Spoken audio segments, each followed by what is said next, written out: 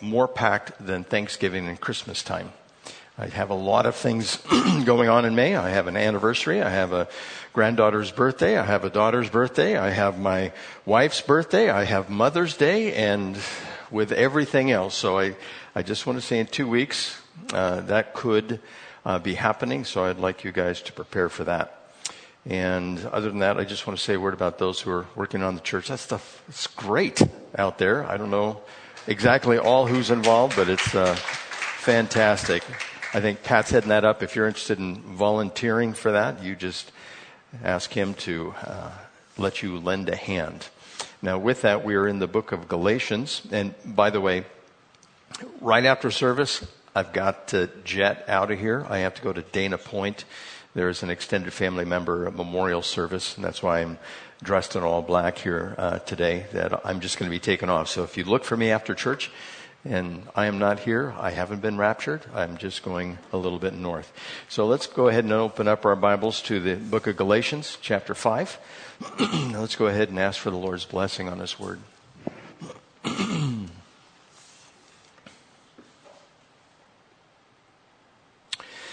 Father, we offer up to you praises from our hearts and from the lips that we possess. We ask, Lord, that you would enable us to sing to you, to worship with a pure heart, undivided. We ask that you would help us to walk that life of offering ourselves as a daily sacrifice, as it says in Romans 12. We pray also that we'd be able to forsake the ways of the world and the promptings of the flesh, that we might be those who are called by your name, walking in the goodness of the light that you have provided. And we pray that you would shed some light today for us on those who would seek to move us away from the center of the true gospel. We ask that you would give us discernment as well, and bring to remembrance your word that we are going to read about today in order to accomplish that. And you are so good to us. You provide for us insight and wisdom on what lies ahead, what lies ahead, as well as what pitfalls to avoid. And I pray that we would learn those today, at least some of them, in Jesus' name.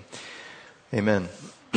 In 1972, there was an individual who offered instruction in the local school district through a night school program. The instructor was obsessed with deviant behaviors and discussed the subjects of extrasensory perception and syphilis in civics classes in the night school. When he arrived to teach at that school, he was always preceded by 2 bodyguards, and there were times when he would yell at the students and even chase them out the door of the classroom. When written complaints were made to the school district, they were eventually buried and ignored. The instructor was also critical of the United States government, and he never spoke against the nations of the Soviet Union, Maoist China, or Castro's Cuba. The same individual was a charismatic pastor, quote, prophet of a nearby church in Redwood Valley. This charismatic pastor prophet of the nearby church, it was called the People's Temple Church that was in, again, Redwood Valley. As pastor, he had ordered couples in his church to divorce if either the husband or the wife refused to attend. And sometimes their children would be placed with other members of the congregation. Even though this reverend was part of a respected 1.9 million member Disciples of Christ Christian Church, abuse, financial problems, and even torture ended up being a part of the pastor's career. It was on November 19th, 1978, that this pastor, the Reverend Jim Jones, who led his followers in a mass murder-suicide at the commune in Guyana. Now, what about this? The Lord has told us that there are going to be teachers, false prophets, that will come along and will attempt to deceive with false doctrine as well as doctrines of demons. 1 Timothy chapter 4, verse 1 says, the Spirit clearly says that in the latter times some will abandon the faith and follow deceiving spirits and things taught by demons. Such teachers come through hypocritical liars whose consciences have been seared with a hot iron. They forbid people to marry and order them to abstain from certain foods which God created to be received with thanksgiving by those who believe and who know the truth. For everything God created is good, and nothing is to be rejected if it is received with thanksgiving, because it is consecrated by the word of God and prayer. In that same book, in chapter 6, verse 3, we are warned, if anyone teaches false doctrines and does not agree with sound instruction of our Lord Jesus Christ and to godly teaching, he is conceited and understands nothing. He has an unhealthy interest in controversies and quarrels about words that result in envy, strife, malicious talk, evil suspicions, and constant friction between men of corrupt mind who have been robbed of the truth and who think that godliness is a means to financial gain. And in 2 Peter chapter 2, verses 1 through 3, it reads, "But there were also false prophets among the people, just as there will be false teachers among you. They will secretly introduce destructive heresies, even denying the sovereign Lord who bought them, bringing swift destruction on themselves. Many will follow their shameful ways and will bring the way of truth into disrepute. In their greed, these teachers will exploit you with stories they have made up. Their condemnation has long been hanging over them, and their destruction has not been sleeping." Now, we have been warned about such individuals as these, and have you ever wondered how these false teachers get a foothold inside the church? Because that's normally where they start. They start inside the church, and then they eventually branch off or break off, and they start their own particular ministry. Now, with that, we do have a clue from Scripture. In Proverbs chapter 29, verse 18, it says, "Where there is no vision, the people perish, but he that keepeth the law, happy is he." I remember this from the King James Version. Where there is no prophetic vision, or there is no word of God, or the word of God is not adhered to, or the word of God is not understood, the people can actually perish under that type of leadership, under that type of ministry. If we don't know God's word, these people will experience undue and unnecessary trouble and strife. Now, I want to give you an example. Imagine if a church promoted the exercise of circumcision, that it was the biblically right and proper thing to do, and it would definitely garner the support of God himself.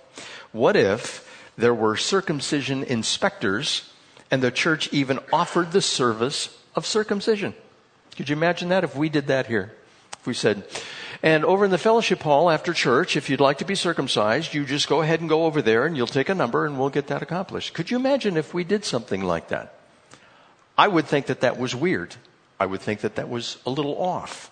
I would want to question that, like, what does the Scripture say? What's doctrine concerning this area? Now, as I said, there would definitely be problems in that church for sure, and problems in addition to just providing circumcision. This was the exact case in the church of Galatia, and Paul, as I have stated before, uses the strongest and most condemnatory language to speak about such behavior. If this practice were allowed to continue in the church of Galatia, they would have become a cult, and the individuals would no longer get saved, and they would quite possibly fall into great harm as other destructive heresies would have been introduced. Because error begets error. And in the church of Galatia, not only was the circumcision an issue and how they were to live, but also following the entirety of the Old Testament law. And we're going to read about how Paul handled this specific problem. But first, let's do a little review, since we haven't been in the book of Galatians for about 3 weeks. So in chapter 1, Paul introduces himself and expresses that he was not sent by any man. He gives a greeting, grace and peace to you, and immediately expresses his concern that the Galatians have abandoned the truth of the gospel, which he received directly from Jesus Christ. He didn't get it from the apostles. Jesus appeared to him and gave him the gospel. He even makes it clear that it wasn't until 3 years later that he actually met the apostle Peter and the Lord's brother James, who were also apostles. So he got everything that he received from Jesus Christ directly. He didn't get it through the evangelistic efforts of the apostles. In chapter 2, after 14 more years, so he spent all of this time ministering up in the north in the area of Antioch up there. After 14 years, he went back to Jerusalem with Barnabas and Titus to meet with the apostles James, Peter, and John. They all agreed that Paul should go to the Gentiles and the other apostles would continue to evangelize the Jews. Paul informs us that he was in Antioch when he was there. Peter came for a visit, and Paul had to rebuke him because he had listened to the Judaizers who persuaded him to disassociate himself from the Gentiles. He believed that it was better for the Gentiles to live under the Jewish customs, even though he was not doing that himself. And Paul also states that nobody is justified or declared right in the eyes of God by living under the law of the Old Testament. So one apostle is rebuking another apostle. In chapter 3, he then calls for the Galatians believers, or he calls the Galatian believers fools. Now, he started this church, and then he writes this letter back to them, and he goes, you guys are a bunch of fools. What are you doing? Again, this is really strong language, and you would think, well, a pastor is just supposed to love and encourage and, protect the sheep. And he goes and he calls them, you a bunch of fools, because they're trying to perfect the flesh. Now, when I say the flesh, I mean this body, trying to perfect this body. And those people who do not walk in the Spirit, they often do that. They set up parameters and boundaries, wearing dresses for the women, wearing suits or coat and tie for the men. The men should be clean shaven. They shouldn't have any hair on their face, that type of thing. And maybe they call Saturday the Sabbath, or they call Sunday the Sabbath, and they watch their diet, not for health reasons or just because it's good practice, because sometimes people misinterpret the scripture and they say, this is what you should eat. The original Adam and Eve, they were vegetarians, and we should be vegetarians. And there's certain things that you're supposed to say, certain keys you're supposed to sing in, certain activities you're supposed to avoid, dancing and smoking and all of those things. And they put up all these hedges, and then they're condemnatory towards those who choose not to participate with them. They are considered, by those who practice these rules and regulations, the others are considered less spiritual, when in fact those who put up all the hedges, they are the ones who are still infants in Christ. And that seems contrary to human nature, but that is the perfecting of the flesh. And this is what monasteries were set apart for, that men and women could go them, be totally dedicated to the Lord, not be involved in the world whatsoever, separate themselves from the world, where Christ said, go into the world. I remember back in the 80s, some trade magazines for pastoral leadership, they would talk about these communities that are being set up on the East Coast and in the Midwest, where if you're a Christian, you can live there, and then Christians can be there all by themselves. And I was so much against that, because we're supposed to go into the world but not be part of the world. And the Galatians thought that they could make themselves acceptable before God by the things that they observed and practiced. Nothing that we do garners the favorability of God. The only thing that does is our trust in Him. Everything else that we do is part of the sanctification process, becoming who we're supposed to be, who we're meant to be in Christ. And the rules and regulations that are there, it's not that we have rules and regulations and commandments that we have to follow. The way that we follow is the way of love. We do things because we're motivated by love. We are not motivated because of condemnation or gaining God's favor. And again, that is so contrary to the way that we live, to the way that society operates. If you do the right things, you get exalted in society.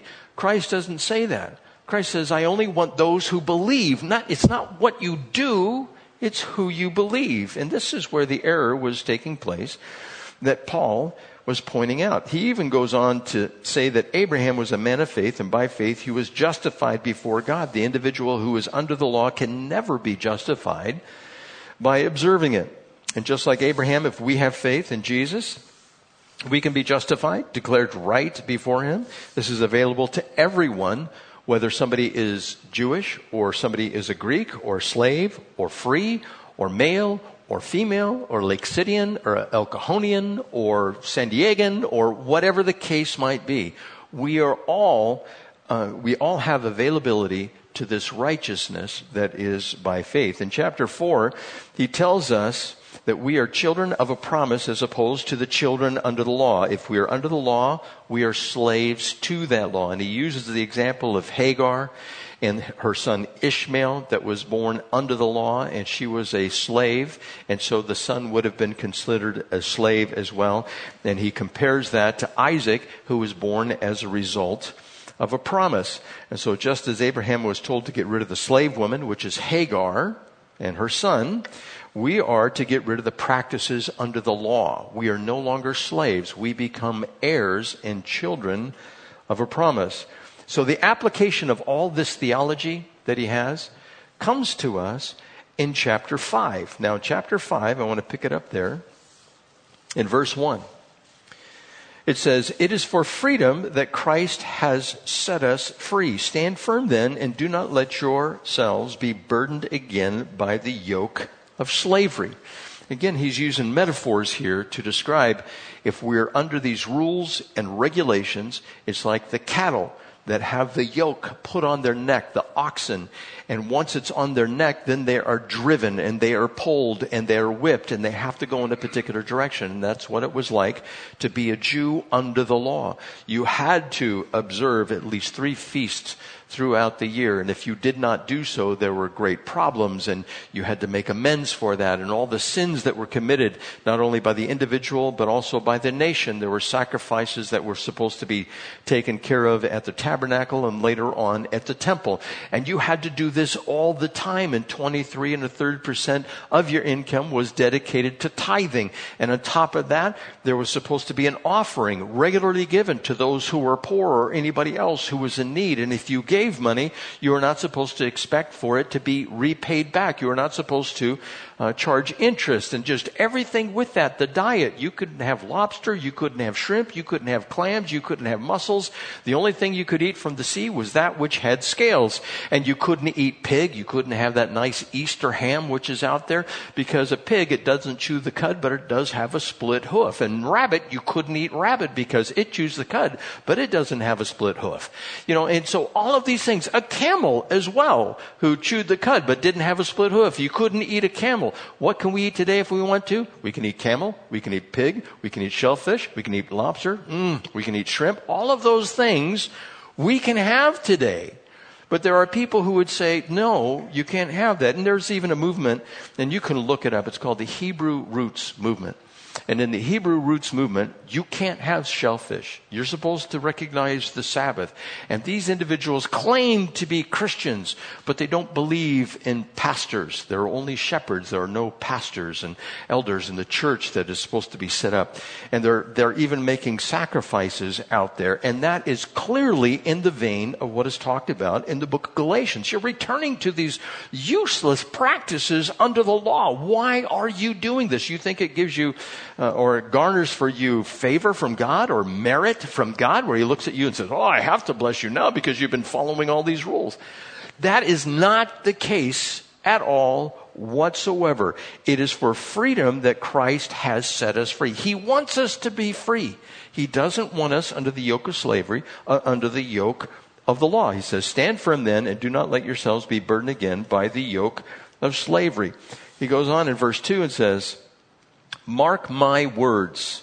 I, Paul, tell you that if you let yourself be circumcised, Christ will be of no value to you at all. Now, just reasoning through this, you think, but the Old Testament talks about circumcision. Do you know what has replaced circumcision from the Old Testament in the New Testament? It's baptism. In the Old Testament, circumcision was a sign that you were of the covenant, the Mosaic covenant, delivered to the Jews. If you were not circumcised in the New Testament, you don't have to be. The scripture is clear about this, and Paul will tell us most definitively that it is not necessary to do that. But is it necessary that we are baptized? Yes, absolutely. It's part of the discipleship that Christ calls us to. There's no reason why anybody should not be baptized. We should all be baptized. It identifies us as being part of the covenant. If we don't do it, it simply is a result of disobedience in our lives. So Christ calls us to be baptized. No special classes are necessary in order to do it. You confess Christ, that's good. Get dunked as quick as you can, completely submerged, all the air's out, then you come up, everything's cleansed, it's all good. You're done. That's the act of obedience. Now, on top of that, the sanctification process works out. Somebody recently got saved. You can pray for him, James. He got saved in the youth group. And rough. Oh, that kid's rough.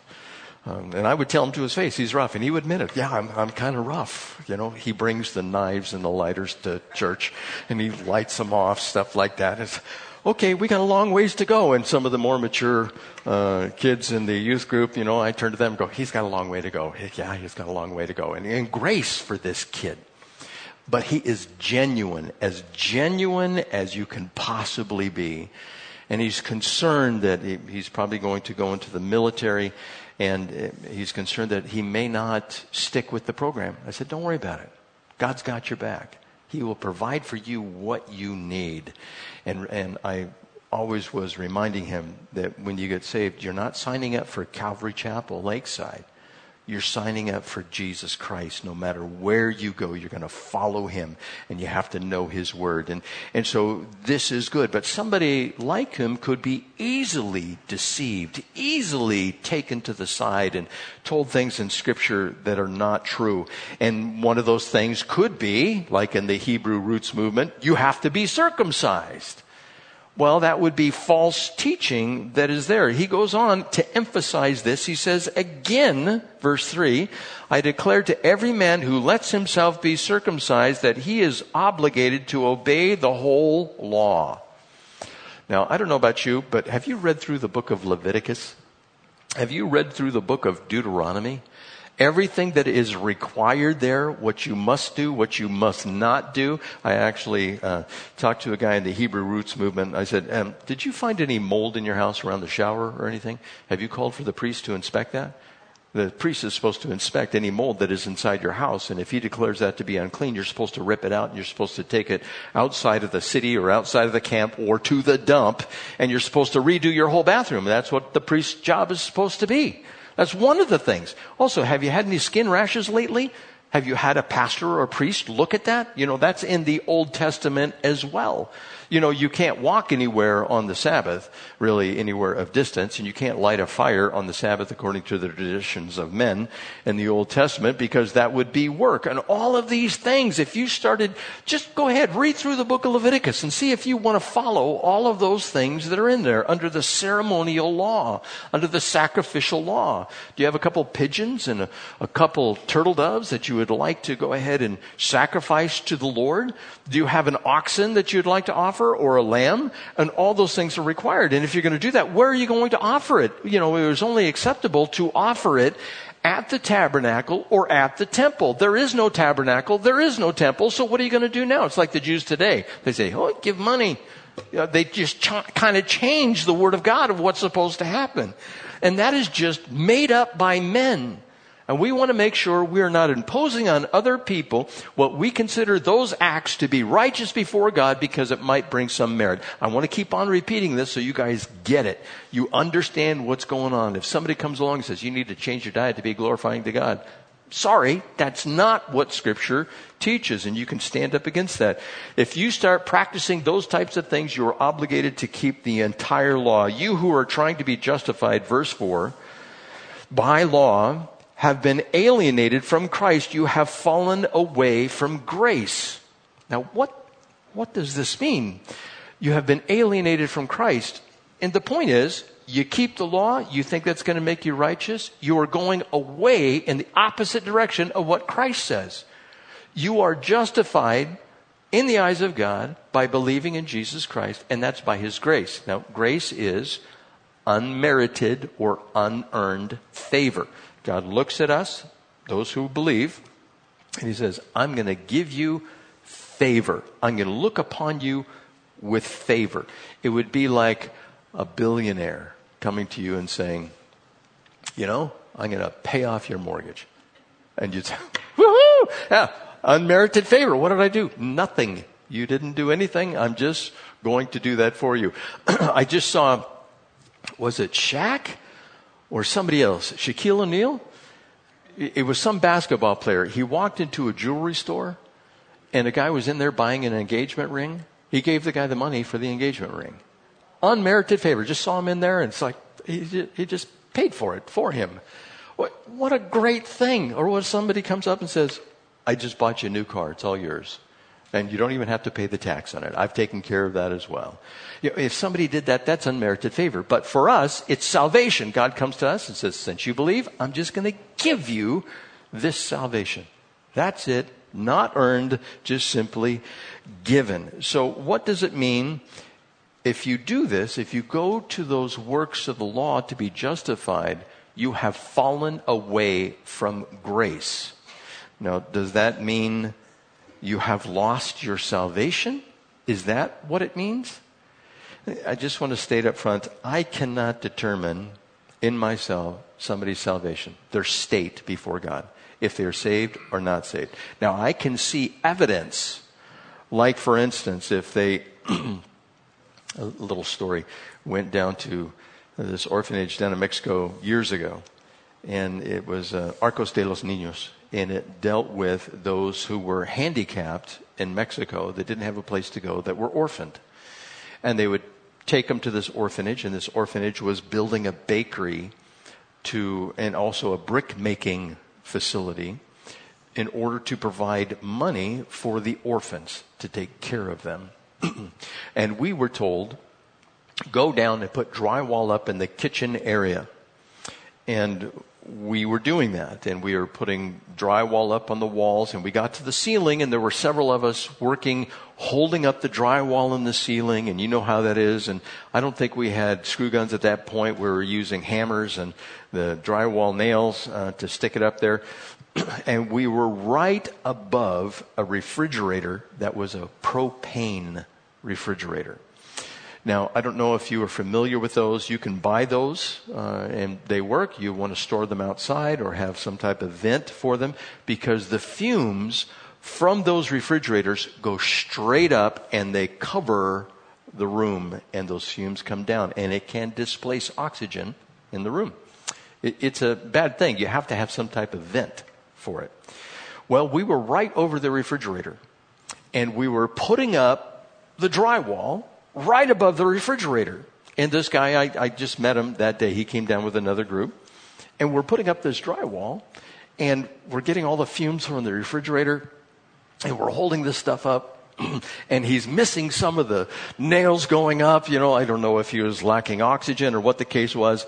And immediately, it just blurts out of the abundance of the heart, the mouth speaks. He takes God's name in vain.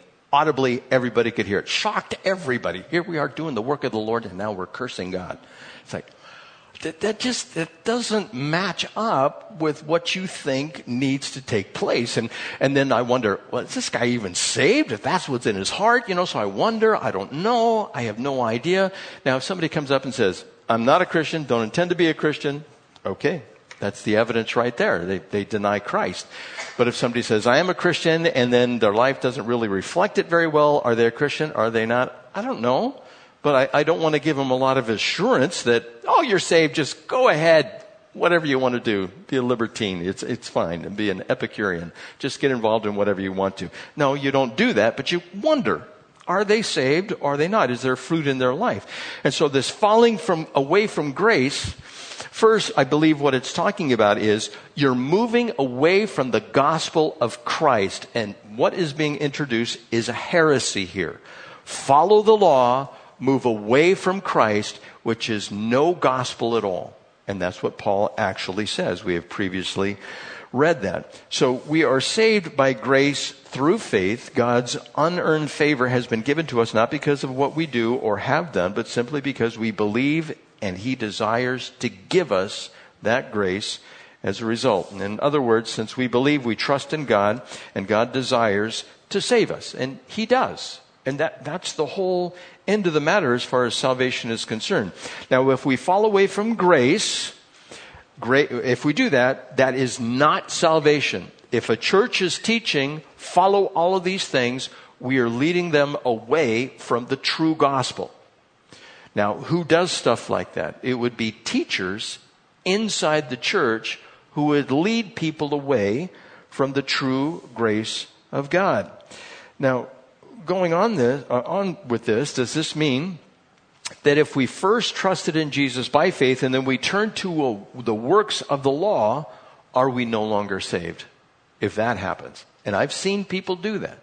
I've seen people where they're following the law and then they go to this works-based type of faith.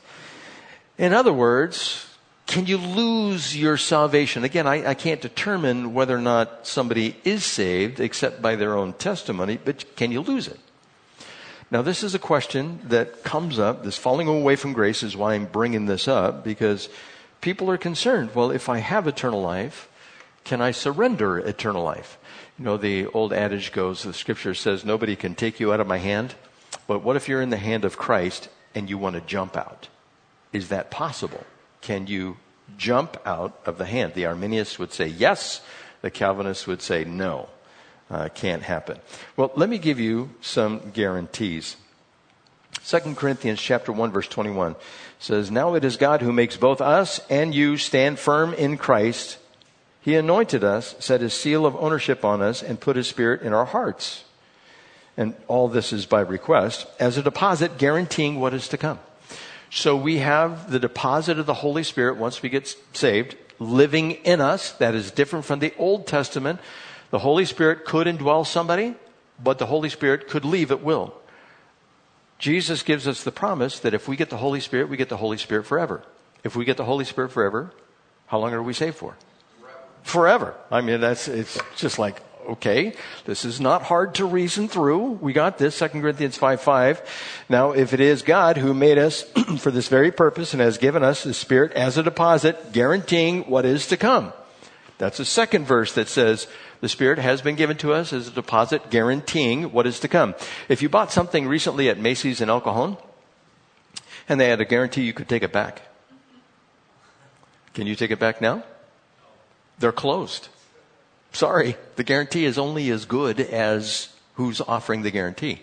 How good is Jesus Christ? He's good, and he guarantees it, and it's going to happen. And so these couple of verses certainly guarantee that if you're truly saved, you're making it to the end. Now, might you make it as a disobedient sheep? Yes. Might you not finish well? Yes. If you read the book of Corinthians in chapter 15, it talks about the resurrection, first of Jesus Christ, and then we who will remain. It talks about the rapture of the church. It says we will all be changed. How many people were difficult, to say the least, in the church of Corinth?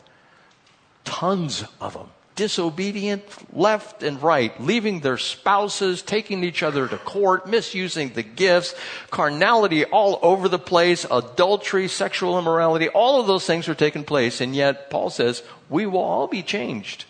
We all includes everybody in the church of Corinth.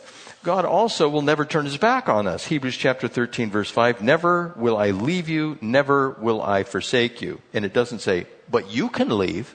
It doesn't say that. And those who possess eternal life will never perish. John chapter 10, verse 28, I give them eternal life, and this is again by our request, and they shall never perish. No one can snatch them out of my hand.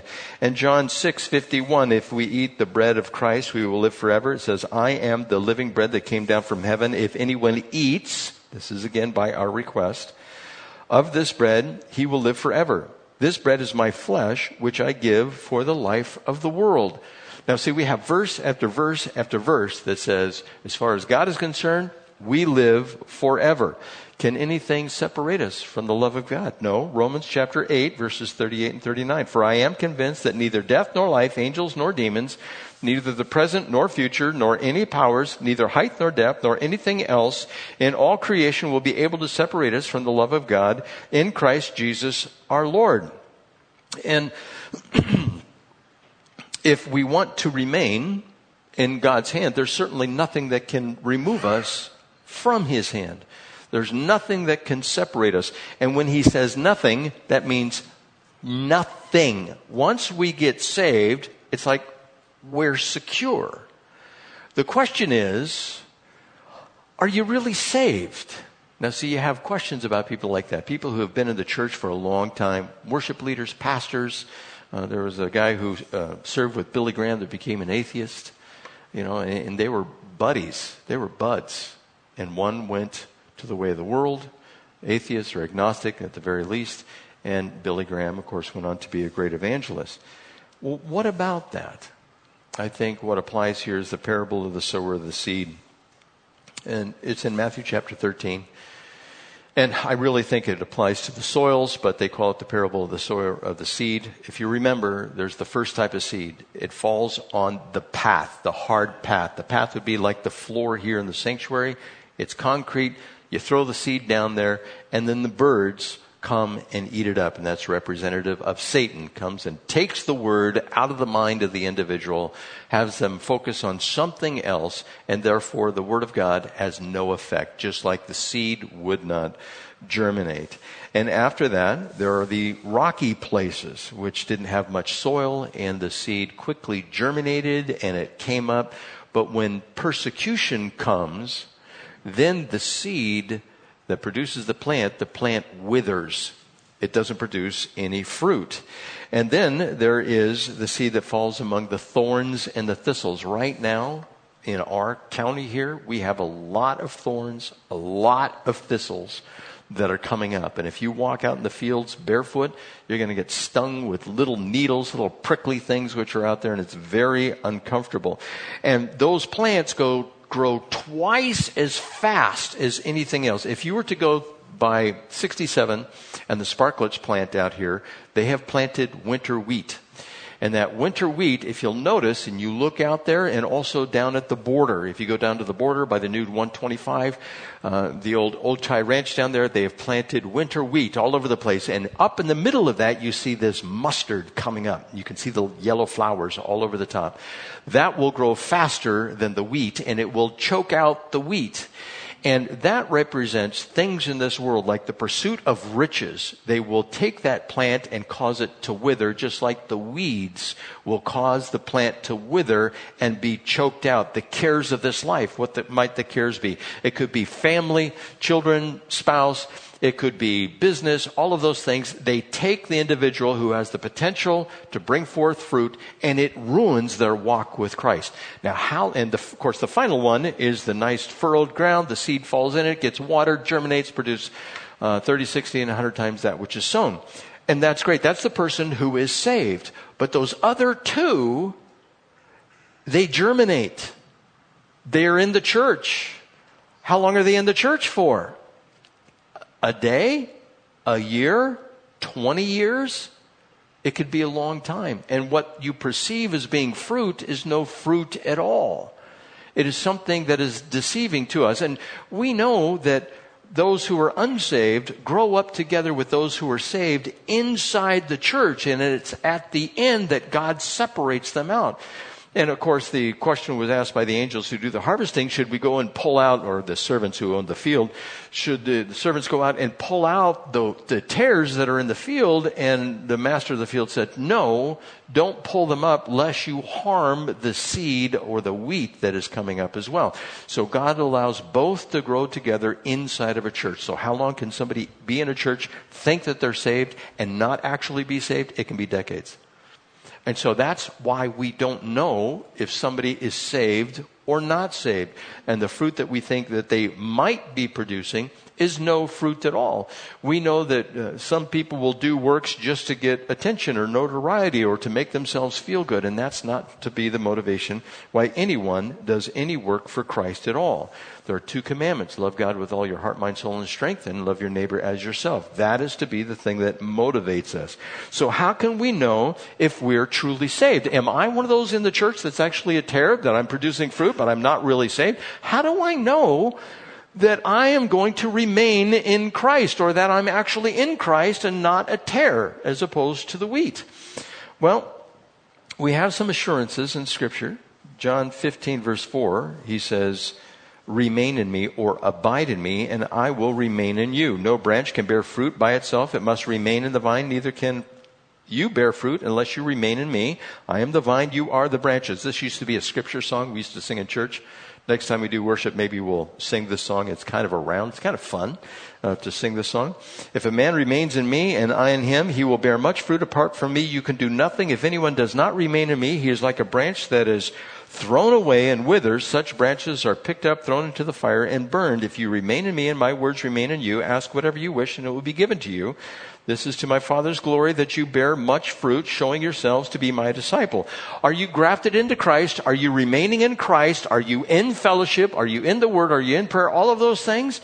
If you continue to do that all the way to the end, you're abiding in Christ, you're saved. What about the people who seem to be abiding in Christ and are no longer abiding in Christ? Well, it's like the branches. Recently, I had the chance to prune some grapevines. And these grapevines, they come up and they spread out, and you got to clip them a certain way, a couple of feet away, and you got to leave little stubs up on top so the new buds can come out, and there can be tons of fruit on there. And I left the branches for somebody else to pick up, and they did. And they picked up, and they didn't create a fire, but they threw them away. They threw these branches away. Well, it can be like that. If a branch does not produce fruit, and by the way, some of these grapevines, there are certain ones that when they first come out, they produce clusters, these blooms that come out. And then after those blooms come to fruition and they produce grapes, there are other branches that come out and just start going everywhere. And you got to go through and you got to clip off all of those branches. They're still in the vine, but they're not producing fruit. And so they're taken out. That's the same thing with the individual who might be in the church, who thinks they're saved, and eventually they leave the church. They really never had any lasting fruit. 1 John chapter 2, verse 24 says, see that you have heard what you have heard from the beginning remains in you. If it does, you also will remain in the Son and in the Father. And this is what he promised us, even eternal life. So if we remain in Christ to the end of our lives, we have great assurance of our faith. If we don't, what assurance is there? What about the person who says, I have an eclectic mix in my life. I like to go to this church. I like to go to that church. And sometimes I don't go to church. And I listen to some Buddhist and they're fine too. I would give that person no assurance that they're truly saved. They're buying into the philosophy of the day. Like, just stick with Christ. Stick with His Word. And you'll have that assurance that you are saved. What about the person who is a CEO Christian? Christmas and Easter only. What if they only show up to church then? Are they saved? I don't know. Probably not. I don't know. But they're not producing any fruit. They're not regularly involved in the body life of Christ. Well, let's now digress back to this issue of circumcision. Verse 5 says, but by faith we eagerly await the Spirit, the righteousness for which we hope. For in Christ neither circumcision nor uncircumcision has any value. Uncircumcision? I don't know exactly how that works.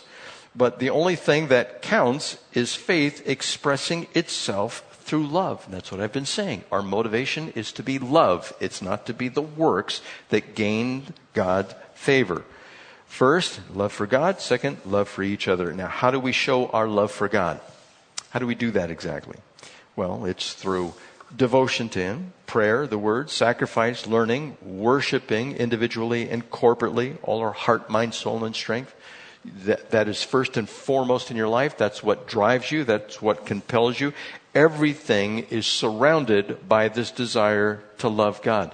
And by the way, when we sin, it is not that we are not following the rules. It's that we are being unloving towards God. Remember David when he committed adultery? He said, against you only have I sinned. He didn't sin against anybody else. He sinned against God because his devotion to God and his love for Him waned. Mark chapter 12 verse 30 says, love the Lord your God with all your heart and with all your soul, with all your mind and with all your strength. The second is this, love your neighbor as yourself. There is no command greater than these. So how do we show our love for others? Same way. Service, sacrifice, fellowship, sharing the word, encouragement. The person who chooses not to fellowship in person, that means we miss out on their particular gift. Whatever their gift is, they need to be exercising that gift. We need to have the fellowship of the saints. In Romans 14:19 says, "Let us therefore make every effort to do what leads to peace and to mutual edification." If somebody is not here, you can't be mutually edified. How are you going to help somebody or encourage them or give them counsel if they are absent? Same thing with us. If we are not there, how can we receive those things? We cannot. So it starts with the heart, and then the works come after that. The heart has to be transformed first. Checking my time here. Now, if you don't have the heart to do works of service and sacrifice for others, if you're just not into it, I just don't feel it. I just don't want to do it. What should you do? You should do them anyhow. Do those works anyhow. Compel yourself. Paul said he buffets his body. He beats up his body in order to get it to conform to Christ. Just do those things. And the heart usually comes after that. Going on in verse 7. You are running a good race. Who cut in on you and kept you from obeying the truth? The kind of persuasion does not come from the one who calls you. A little yeast works through the whole batch of dough. I am confident in the Lord that you will take no other view. And take note of this. The one who is throwing you into confusion will pay the penalty, whoever he may be. I'm going to go back and comment on that. Brothers, if I am still preaching circumcision, why am I still being persecuted? In that case, the offense of the cross has been abolished. As for those agitators, I wish they would go the whole way and emasculate themselves. Now, is that strong language? I'm going to tell you exactly what that means in a minute, but this idea of a little yeast. What is the little yeast that can be inside the church? The process of yeast working, when you have yeast, it produces one of three things, at least as we know it. It can produce an acid, it can produce carbon dioxide, or it can produce alcohol. It transforms sugars or carbohydrates into those other elements. For instance, grape juice, if you give the right yeast, you'll get vinegar, which is an acid. If you've ever drank some vinegar, maybe it stings a little bit. That's because it's an acid. There's the apple cider vinegar that some health experts say, you should drink this, it's good for your body.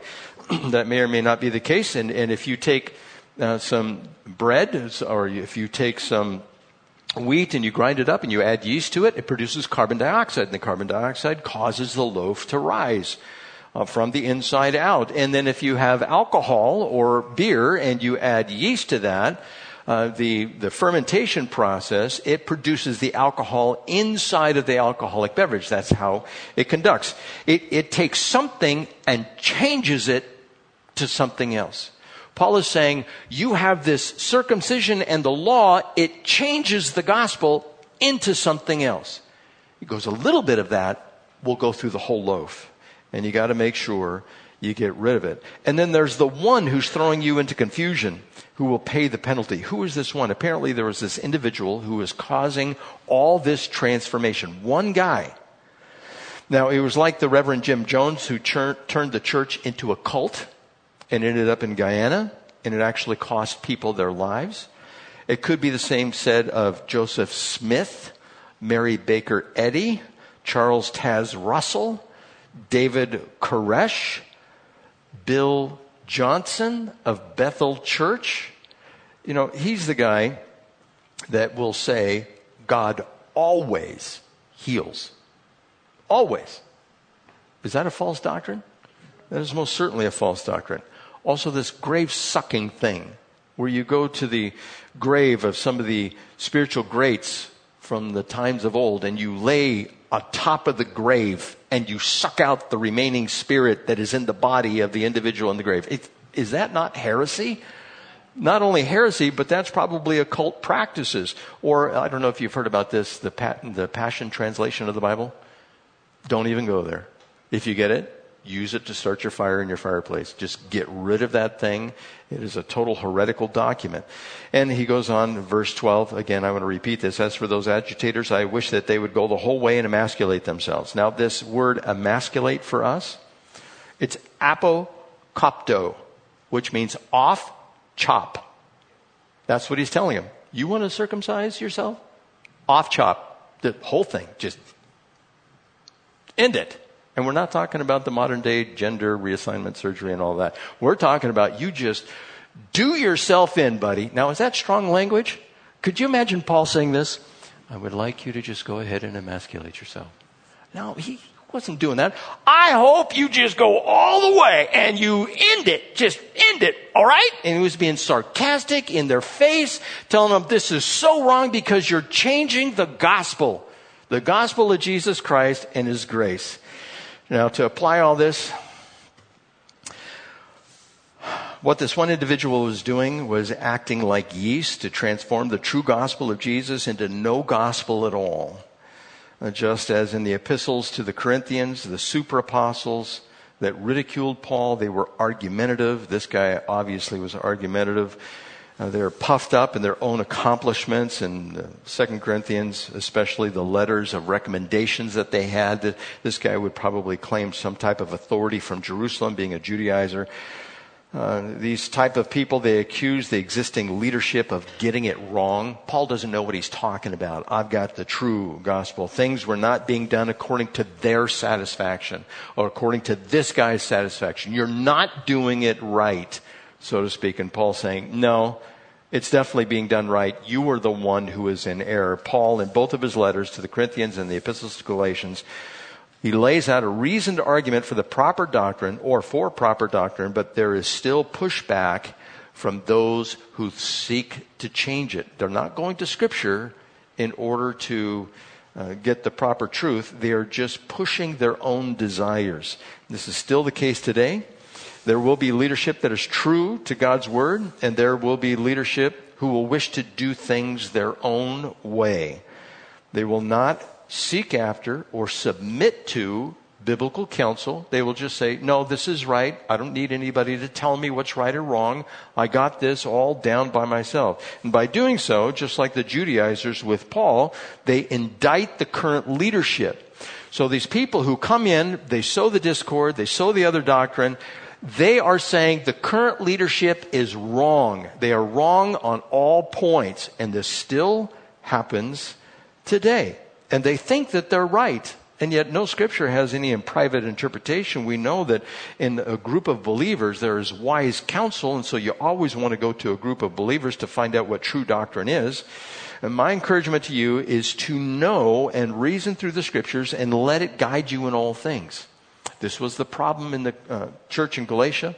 They weren't following the Scriptures. They were buying into what this guy said. This guy was probably a charismatic leader of some type. But we are to test all teachers and all leaders in the church by the Word of God. And that includes me. As I speak to you, you're supposed to be able to say, amen. Can I get an amen? That's what we're supposed to be able to do. And if you're up here teaching, I should be able to say amen because it's in Scripture. And if you think, now, he's a little off on this one, you'd say, well, here's what the Scripture says. And by the way, I want to buttress this idea that we're to test all teachers. You know this verse if you've been here any length of time. Acts 17:11, now the Bereans were more noble character than the Thessalonians, for they received the message with great eagerness and examined the Scriptures daily to see if what Paul said was true. That's our exhortation. We examine the Scriptures, we know the Scriptures, we reason through it, and we come to a conclusion because the Spirit of God works in all of us.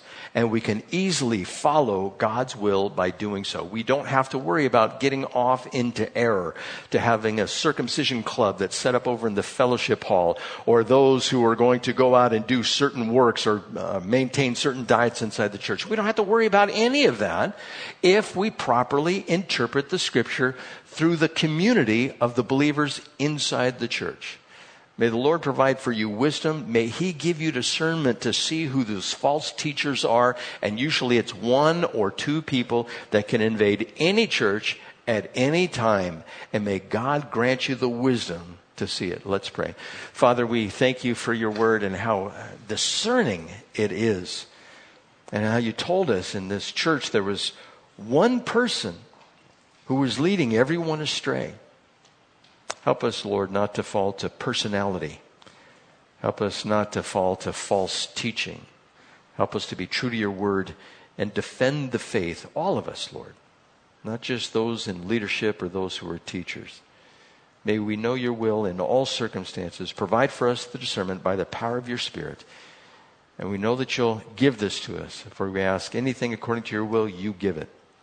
And it's in Jesus' name we pray these things. And everyone said...